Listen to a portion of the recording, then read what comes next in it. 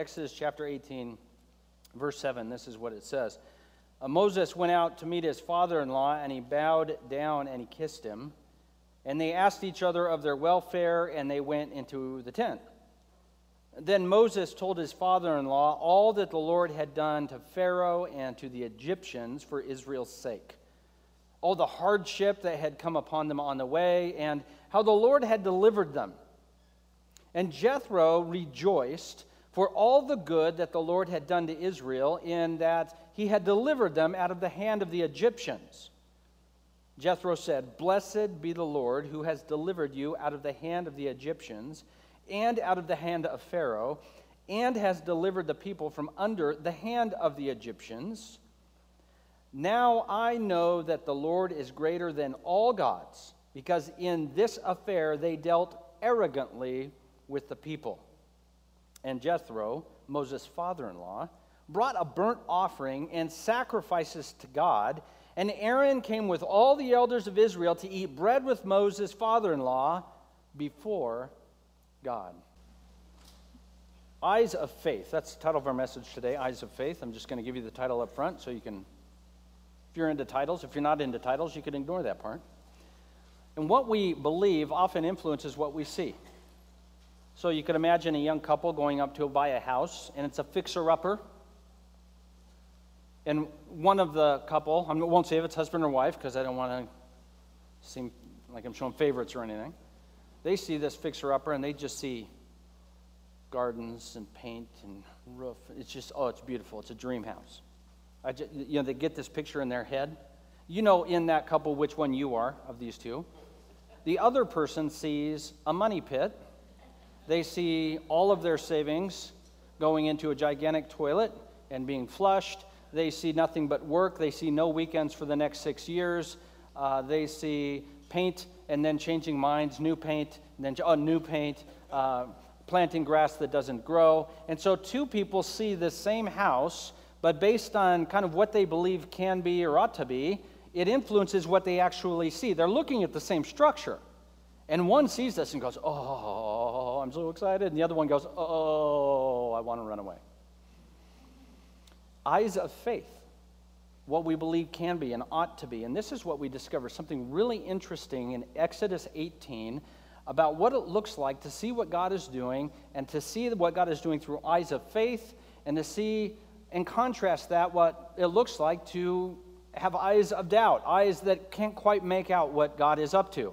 And so we're going to look this morning just at a couple of different things in the time we have together about how we see in the people of Israel and in Moses' father-in-law, Jethro, eyes of faith. So first thing, and we're in Exodus 18 if you haven't found it. The first 9 verses, I want to kind of touch on this idea. Eyes of faith allow us to have joy at God's power. Eyes of faith, seeing with faith, allow us to have joy at God's power. And look at verse 9. We read it, but just to reread it again. Jethro rejoiced for all the good God had done. So here we see Jethro responding to God's work, and he's responding with joy. And remember, reading these are a little bit harder. We say, Jethro wasn't sitting there, "Boy, this situation seems appropriate for me to express some joy-filled emotion. I'm going to go ahead and do that now. I have joy." A joyful expression, something moves, like, "Oh, I feel joyful. I'm getting excited." If your team won in the Final Four, maybe you got joyful. I don't know. You're moved. It's not something that requires necessarily you to think about. It's something happens and it gets you excited. Parents understand this all the time. One of the most popular videos in December on social media channels is pictures of videos parents take of children opening gifts. So children are unwrapping a gift, and they pull something out that for you and I as grown-ups, we'd say, "A set of Legos. Seems like work." And then, but the little boy pulls out a set of Legos, and his hands are trembling. "I can't believe it." And we're watching it. We love this spontaneous movement of joy. We delight in seeing our children overwhelmed with the mundane. One video in particular, you can Google it during church if you get bored, I guess. The dad has got this little baby, this little infant in the feeding chair. He's got the quarter, the old quarter disappearing trick, and he holds it up, and It's gone. The baby goes, and the eyes go, where, what? Then the dad pulls it out of its ear. Have you ever had your grandpa do that? Or dad pulls the ear, and there it is, and the baby goes, and it starts grabbing at his ear, and it's fun. We're like, what? Come on, baby. Put it in the palm of his hand. Don't be ridiculous. But we love that idea, this mundaneness, and it moves into joy. And this is what we see in Jethro. He's moved by the things of God to joy, and we're going to contrast with that with the people of Israel, who at this point, the work of God has become Tuesday. And they're not moved the way Jethro is moved. Look at verse 18, chapter 18, verse 1. I'm going to read this section again. Jethro, the priest of Midian. Boo. Midianites, they're bad people. Jethro, the priest of Midian, Moses' father-in-law, heard all that God had done for Moses and for Israel, and now the Lord had brought Israel out of Egypt. And now Jethro, Moses' father-in-law, had taken Zipporah, Moses' wife, and his 2 sons, because Moses had sent them to Jethro. One of his sons, this is the middle of verse 3, the name of one son was Gershom, for Moses had said, I have been a sojourner in a foreign land. And the name of the other son was Eleazar, and he, Moses that is, had said, the God of my father was my help, and he delivered me from the sword of Pharaoh. Jethro, Moses' father-in-law, came with his sons and his wife to Moses in the wilderness where he was encamped at the mountain of God, and he went to Moses. And then we got to the part where we had read before. So Jethro, Moses' father-in-law, was watching over his wife and children, and now that the people of Israel had gotten out of Egypt and got over to Mount Sinai, Jethro came and brought Moses' family to him. And we discover here, and this is the second time it's mentioned in Exodus, Jethro is the priest of Midian. He's an important religious figure in Midian. We have no reason to believe that he was worshiping the one true God. He was likely worshiping whatever the Midianites were into.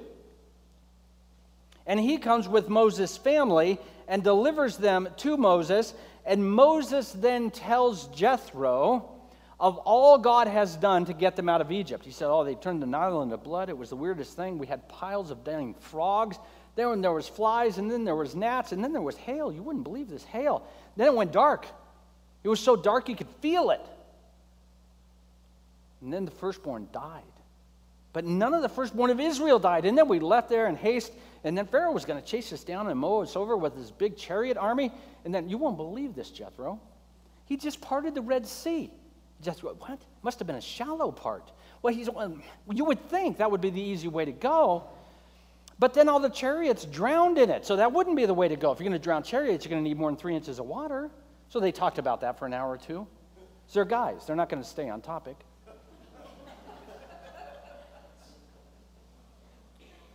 And look at Jethro's response. Jethro rejoiced. Who is this God? He parts Red Seas. He humiliates Egypt. Who is this God that would show faithfulness to this people every step of the way? That he's given you food, he's given you water, he's conquered the Amalekites. This is unbelievable, and Jethro rejoices. Jethro is moved by what God has done. Pay attention to this. What has Jethro seen God do? He hasn't. He has merely heard it. He has merely been told by those who are eyewitnesses to the faithfulness of God. Guess what God did? Red Sea, manna, water out of rock. It was crazy. It was good water too. And Jethro responds by saying, this God is God. He rejoices. He's actually moved emotionally to hear what God was doing in the lives of the people of Israel. He understands what God is up to in the lives of Moses and all of the people of Israel, and it moves him to rejoice in the Lord. He sees now, look at the names of Moses' children. Gershom. Moses is saying, I have been a sojourner in a foreign land. Moses is naming his children strange names to remind himself and God, I'm not where I'm supposed to be yet. And then his second son, God is my help. He has delivered me from Pharaoh. So now Jethro is putting 1 and 1 makes 7. You're a foreigner in a foreign land, but that doesn't matter. Your God is everywhere, and He conquers what He needs to conquer and who He needs to conquer. If you are with God, it doesn't matter where you are. And Jethro rejoices. Jethro is moved at the good things that God is doing in the lives of the people of Israel. How has Israel been responding to what they have seen? This is the contrast we see here. Israel, when they have faced these challenges, now these challenges weren't little things, they were big things. They were starvation, it was dehydration, it was annihilation. These are big deal kinds of things. But the people of Israel, over and over and over again, saw God working in powerful ways. And what was the response? Not of everyone, but of the folks generally. What was the response? Is God really with us? Oh, we've run out of water again. Is God really with us? Remember that couple looking at that house. Jethro sees that house and he goes, you have got a pretty incredible God on your hands. The people of Israel are looking at that house and saying, what a pain. Why can't God just bring a water truck with us? Why can't God just set up a buffet every morning, and not just a manna buffet? Seriously. Mix in a boiled egg. Something with a little protein. Steak and eggs. And now we're getting hungry, right? So the people of Israel are looking at the same thing that Jethro the Midianite is looking at. And Jethro the Midianite is saying, God is great. And the people of Israel are saying, where is God? And the difference is not the information, the difference is the eyes of faith. Look at Jethro's response in verse 10. Jethro said, blessed be the Lord. He has delivered you out of the hand of the Egyptians, out of the hand of Pharaoh. He has delivered the people from under the hand of the Egyptians. Now I know that the Lord is greater than all gods, because in this affair, the Egyptians, that is, dealt arrogantly, with these people. Jethro sees the work of God and says, there is no God greater than this God. The people of Israel, those who don't believe, see the work of God and say, well, He's all right. I mean, sometimes, other times, it's kind of a pain. He would be a better God if He would simply anticipate all of my wants and needs and provide those in a timely fashion. Jethro sees the same activity in God and says, wow. Eyes of faith have joy at God's power, even when God's power isn't necessarily meeting our expectations.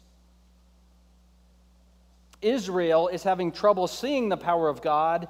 The prince or the priest of Midian sees it and is just floored by the power of God.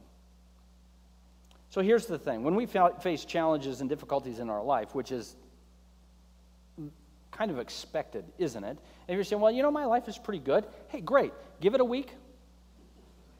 Let's just see how it rolls out. The real challenge we have is those things that show up, those speed bumps, those big things and little things, they really have the ability, when we can't see things through God, to really compromise our joy. Our joy can disappear because we say, well, if this is true, if illness is true, if unemployment is true, if brokenness in my marriage or with my children is true, then therefore God cannot be faithful and good and kind. And Jethro had a different equation. Since these things are true, and since God is present in all of those things, there is no way He is anything but faithful and kind. But in the midst of those difficulties and challenges, that can be hard to do. And the way that we open our eyes is to hear the word of God and say, I believe you, God. I believe you are powerful in a foreign land. I believe you can conquer all the enemies that will present themselves to you, namely sin and death. Eyes of faith, have joy at God's power. Let's continue on. Verses 10 through 12. Some of us sometimes will have a friend or a family member come back from church or maybe from a church conference or a camp. And they'll say, man, it was you should have heard this speaker. You should have heard this. This was off the chain, amazing. It was awesome. My life has been forever changed. I see everything differently. My hope is renewed. I feel like I'm floating on air, and we will respond in this way, how nice for you. That's, We want to be kind. I mean, it's great, but part of us says, I'm not experiencing that right now.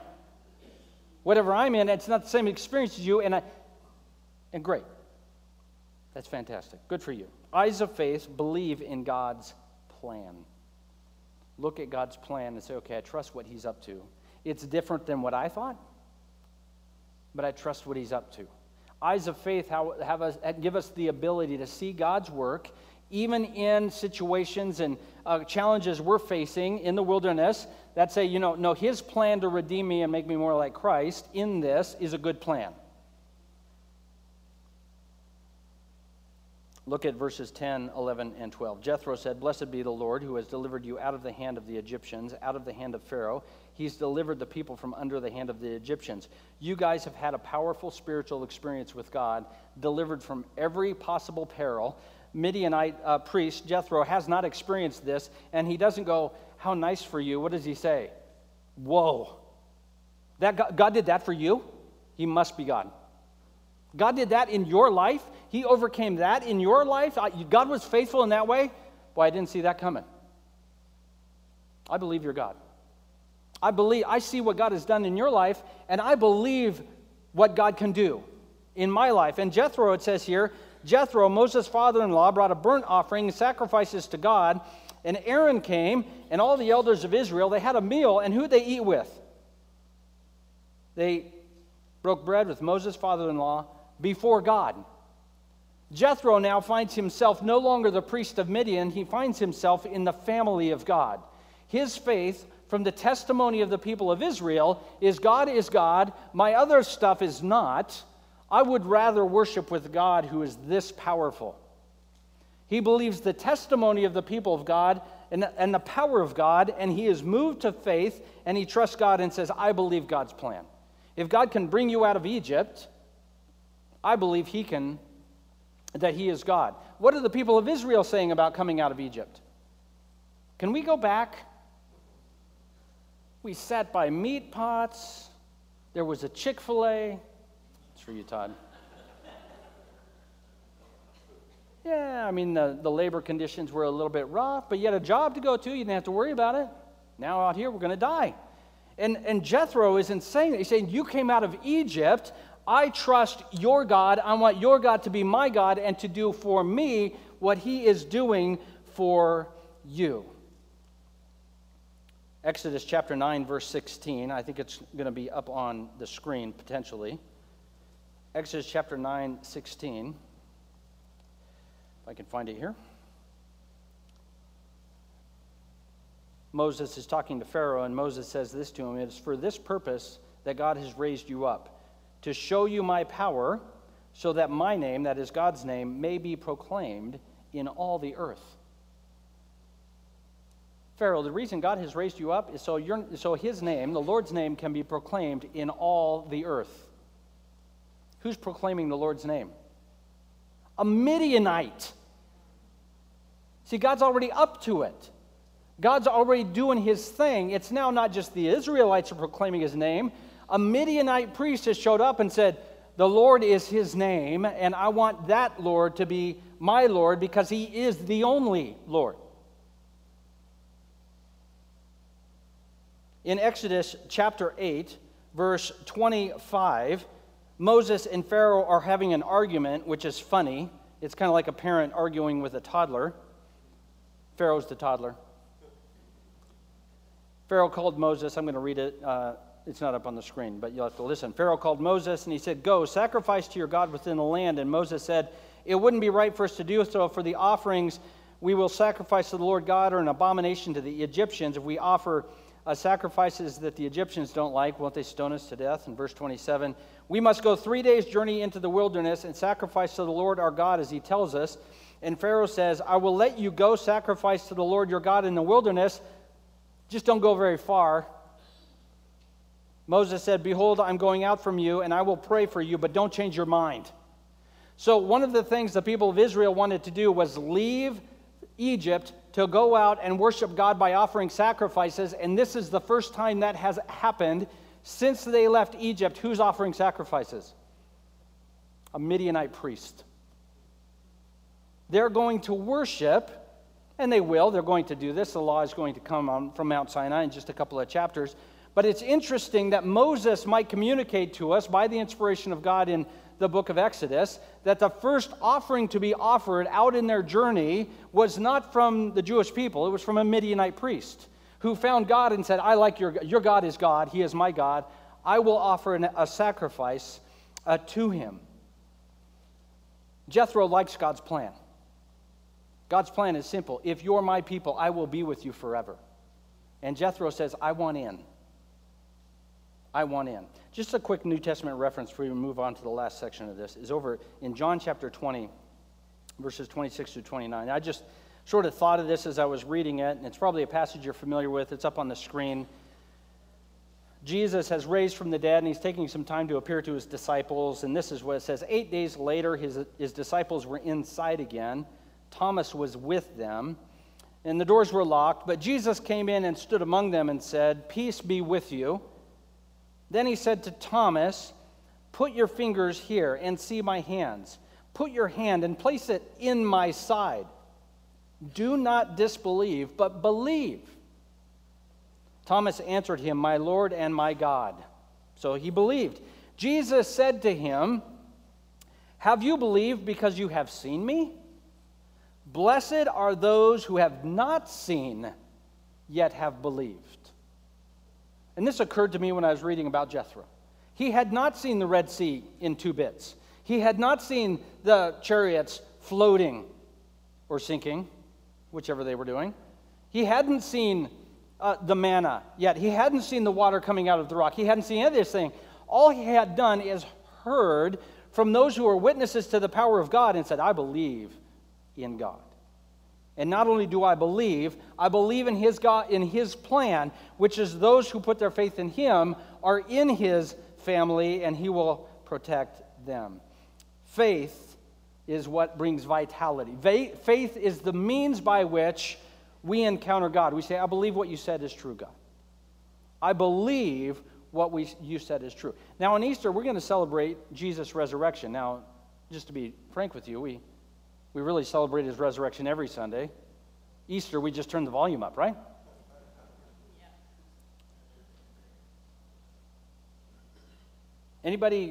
Was anybody there and see the grave?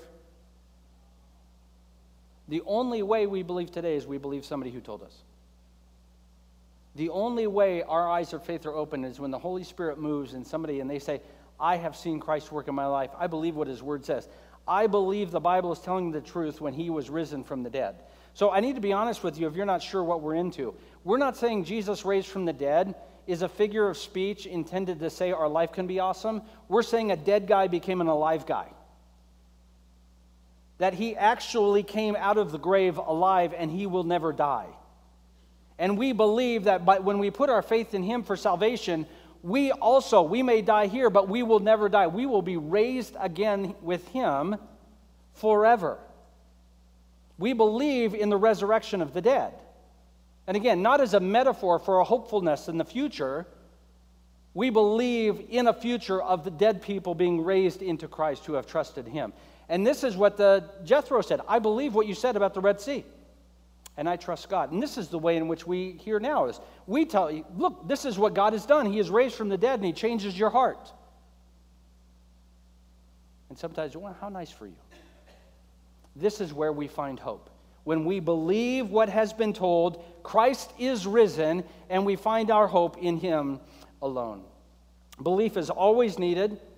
Evidence we will always have. The Bible is evidence. And the evidence God gives us is a testimony of those who have come before us. Christ is raised, and he gives us new life. Eyes of faith say, I believe in God's plan. Here's God's plan. You probably know it, but I want to remind you of it. Jesus saves sinners, and you are one. It's not just that you rebel against God, you want his job. The problem with God is he thinks he's God. He insists on thinking he knows better than me. It's terribly frustrating. And he says, I have a plan. I will forgive you for everything you have ever done and everything you ever will do because Jesus paid the price for your rebellion on the cross. If you believe me, it's yours. If you will trust what I'm saying is true, it's yours. If you will believe in your heart that he has forgiven you, proclaim with your mouth, Christ is risen, you have eternal life. It's a matter of faith. Do you believe him? Or do you want a different plan? You know, what I'd really like is God to make my life better. I'd like my car not to break down. I'd like to not get sick. Or if I get sick, I'd like to not have it last very long. I'd like plenty of money, because that always makes people happy. Has it worked yet? Has it worked yet? It worked for a little bit. God's plan is to save sinners. His plan is to redeem people from slavery to sin and give them new life of a hope with him forever. Eyes of faith believe in God's plan. Jethro believes, he worships, and gives joy. Okay, let's finish up with that. Eyes of faith. Eyes of faith see the burden of people who have missed God. Eyes of faith see the burden of people who have missed God. This is Exodus 18, verse 13. So the next day Moses went out, and I'll just sort of tell you the story. Moses was going out, and one of his jobs is people would come to him with complaints. They'd say, hey, my neighbor, he pulled up my tent peg, and it blew away, and it rained, and ruined some of my clothes, and I think you should pay me back for my ruined clothes. And so Moses, well, okay, did you really put the tent peg all the way in? You know, they go through the whole thing. So he was adjudicating the disputes they would have among people, and he was trying to help them understand, here's what God is doing, here's the truth he has proclaimed to us, and here's how we live as the community of God's people within the relationship we have with one another and with God. And so there was long lines every day. It was worse than the DMV, if you can imagine that. He's sitting there, and people wait and wait all day long, and Jethro sees this, and he says, what in the world are you doing? And Moses said, I got to help people out. They need me to adjudicate their cases. They have disputes, and it'd be better for us to come to a fair resolution than to have them kill one another. And so what I'm doing is I'm coming up with this, resolving the disputes. And Jethro says, listen, I got a fix for this. Find able people, find people who are well-equipped, have them handle the minor cases, and then other people who handle the little bit more important cases, and then other people who handle the little bit more important cases, and the real big-time stuff that nobody can figure out what to do, well, that stuff comes to you, Moses, because you're being burdened, and there should be a way in which the people themselves together can help one another figure out the right thing to do, given the work that God is doing, given the information God has provided. Now, we know what this is like. Maybe you have hired a new employee, or you have a new employee working for you, and you sit them in, this is your job, we've got these things on this table, and I need you to sort them out. Say, well, how do I sort them? Well, the square goes in the square box, the round goes in the round box, the oval goes in the oval box. He goes, okay, is this a square? Yeah. Which box? Square box. Okay, square. Okay, so I'm going to leave you to it. I got to go over and do my sorting. Well, which one is this? That's a circle. Goes in the circle box. Oh, got it. I'm got it. Now with this one? And so he needs you to tell him where each one goes each time. Is that a good hire? I just think about it. You're jumping to conclusions. Why do I have to hire you if I have to help you do your job? And some of you as employers going, right. Some of you have worked with, well, yeah, exactly. I was hired, an assistant was given me, and they made my work harder. And what Moses is discovering here is instead of having to be the one to adjudicate these cases, what if the people of God understood the work of God and the word of God and could figure this out together? And Jethro could see this. What if, instead of them being treated as people who don't know how they can do it, they can have folks come among them and they can learn how to live consistent with the work of God in their own lives.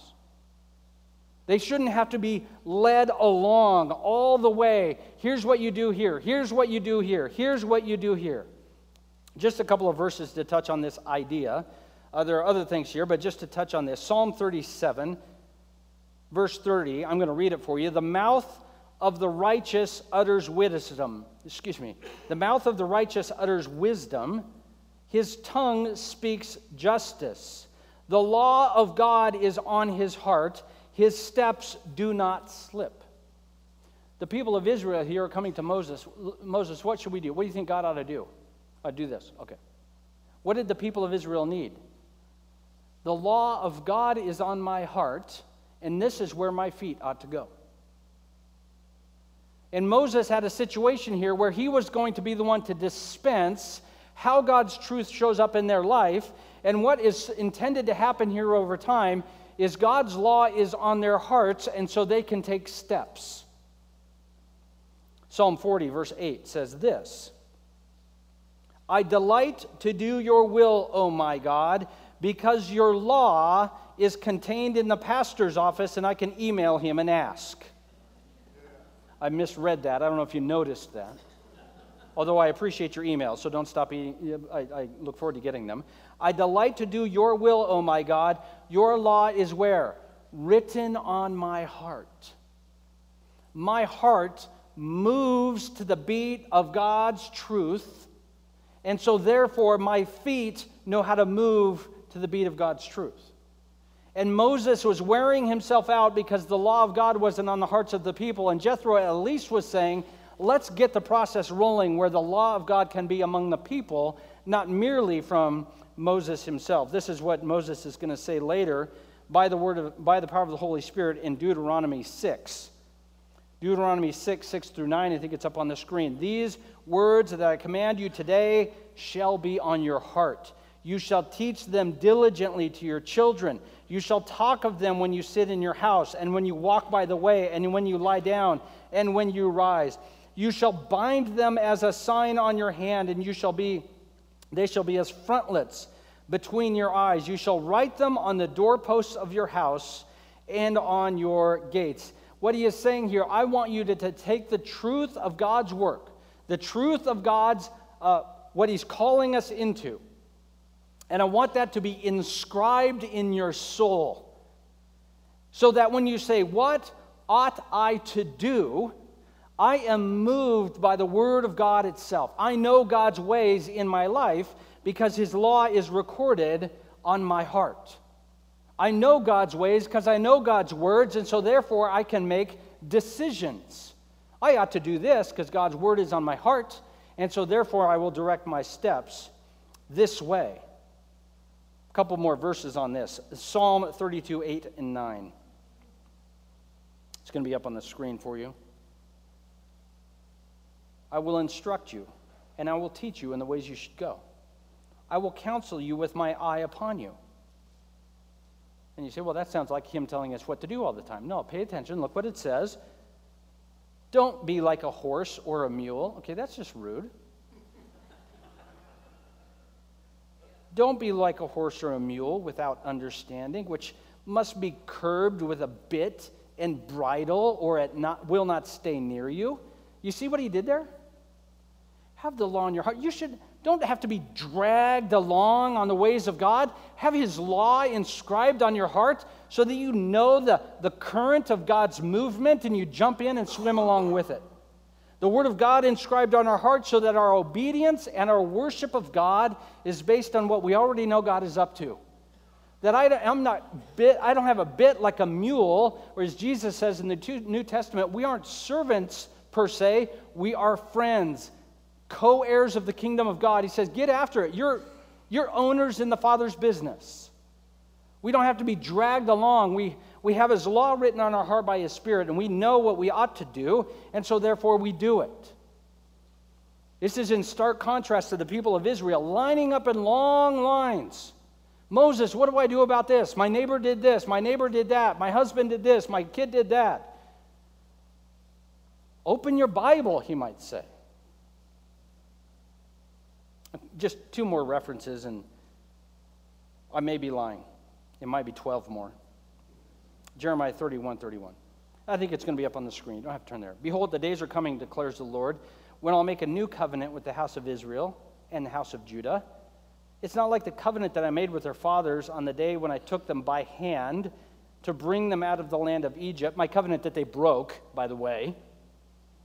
Even though I was their husband, declares the Lord. For this is the covenant that I will make with the house of Israel after those days, declares the Lord. I will put my law within them, and I will write it on their hearts, and I will be their God, and they shall be my people. They will no longer shall each one teach his neighbor and each his brother, saying, Know the Lord. They shall all know me, from the least of them to the greatest, declares the Lord. I have forgiven their iniquity. I remember their sin no more. There's an amen spot right there where the sin... I will remember their sin no more. All right, thank you. Okay, some of you have sinned this week. You needed that one. Do you think Paul was referring to this when we were doing communion? This new covenant in my blood? Where I will forgive their sins and I will write my law on their hearts. And so we don't need to be dragged out of Egypt. We go skipping with Jethro the Midianite. I believe you, Lord. You save dirty, rotten sinners like me? And you're going to take me to glory because Jesus is raised? I'm into that deal. That's a good deal.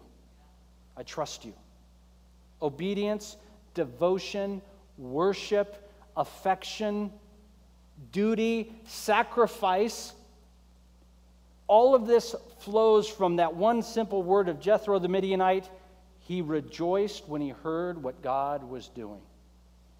Now, let's just be honest, just an aside for like 20 minutes, I'll develop this idea.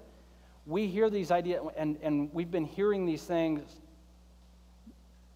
Jesus dies and saves sinners. Like, oh yeah, that's right, he does. I wonder what those sandwiches are going to be at that lunch after. Hope they're good.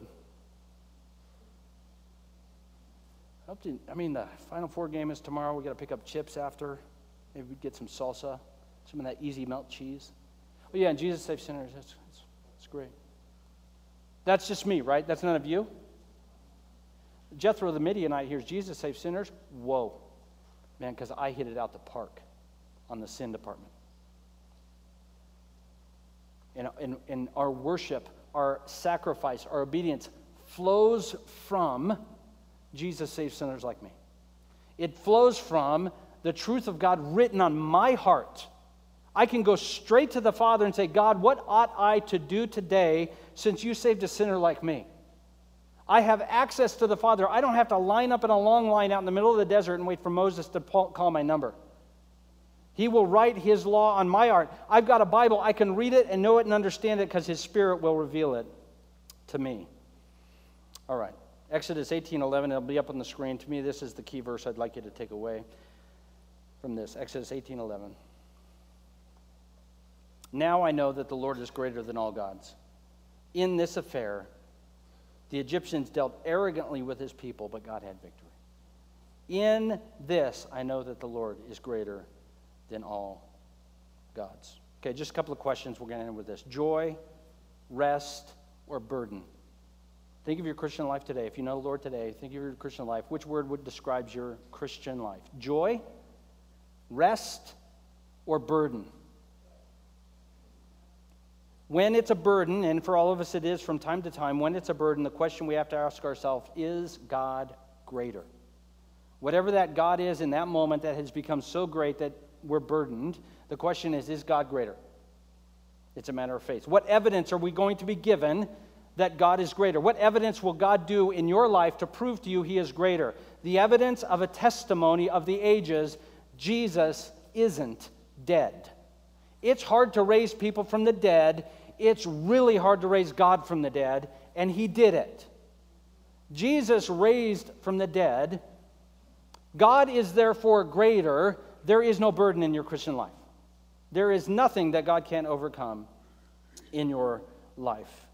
We hear the good news that God is doing in the lives of other people. We should have our hearts moved by God's Spirit, say, wow, your life is such a train wreck that God had to raise from the dead to fix you. Now, that's just the Bible. So next time somebody's sharing, this is what God did. Wow, you are right. If God hadn't raised from the dead, your life would be over. You say, well, that's kind of rude. No, it's amazing that God would save a sinner like the guy sharing his testimony with you. That's awesome, because it also means that God would save your life. And you say, well, thankfully, my life is not a train wreck. Okay, just like I say, give it a couple of weeks.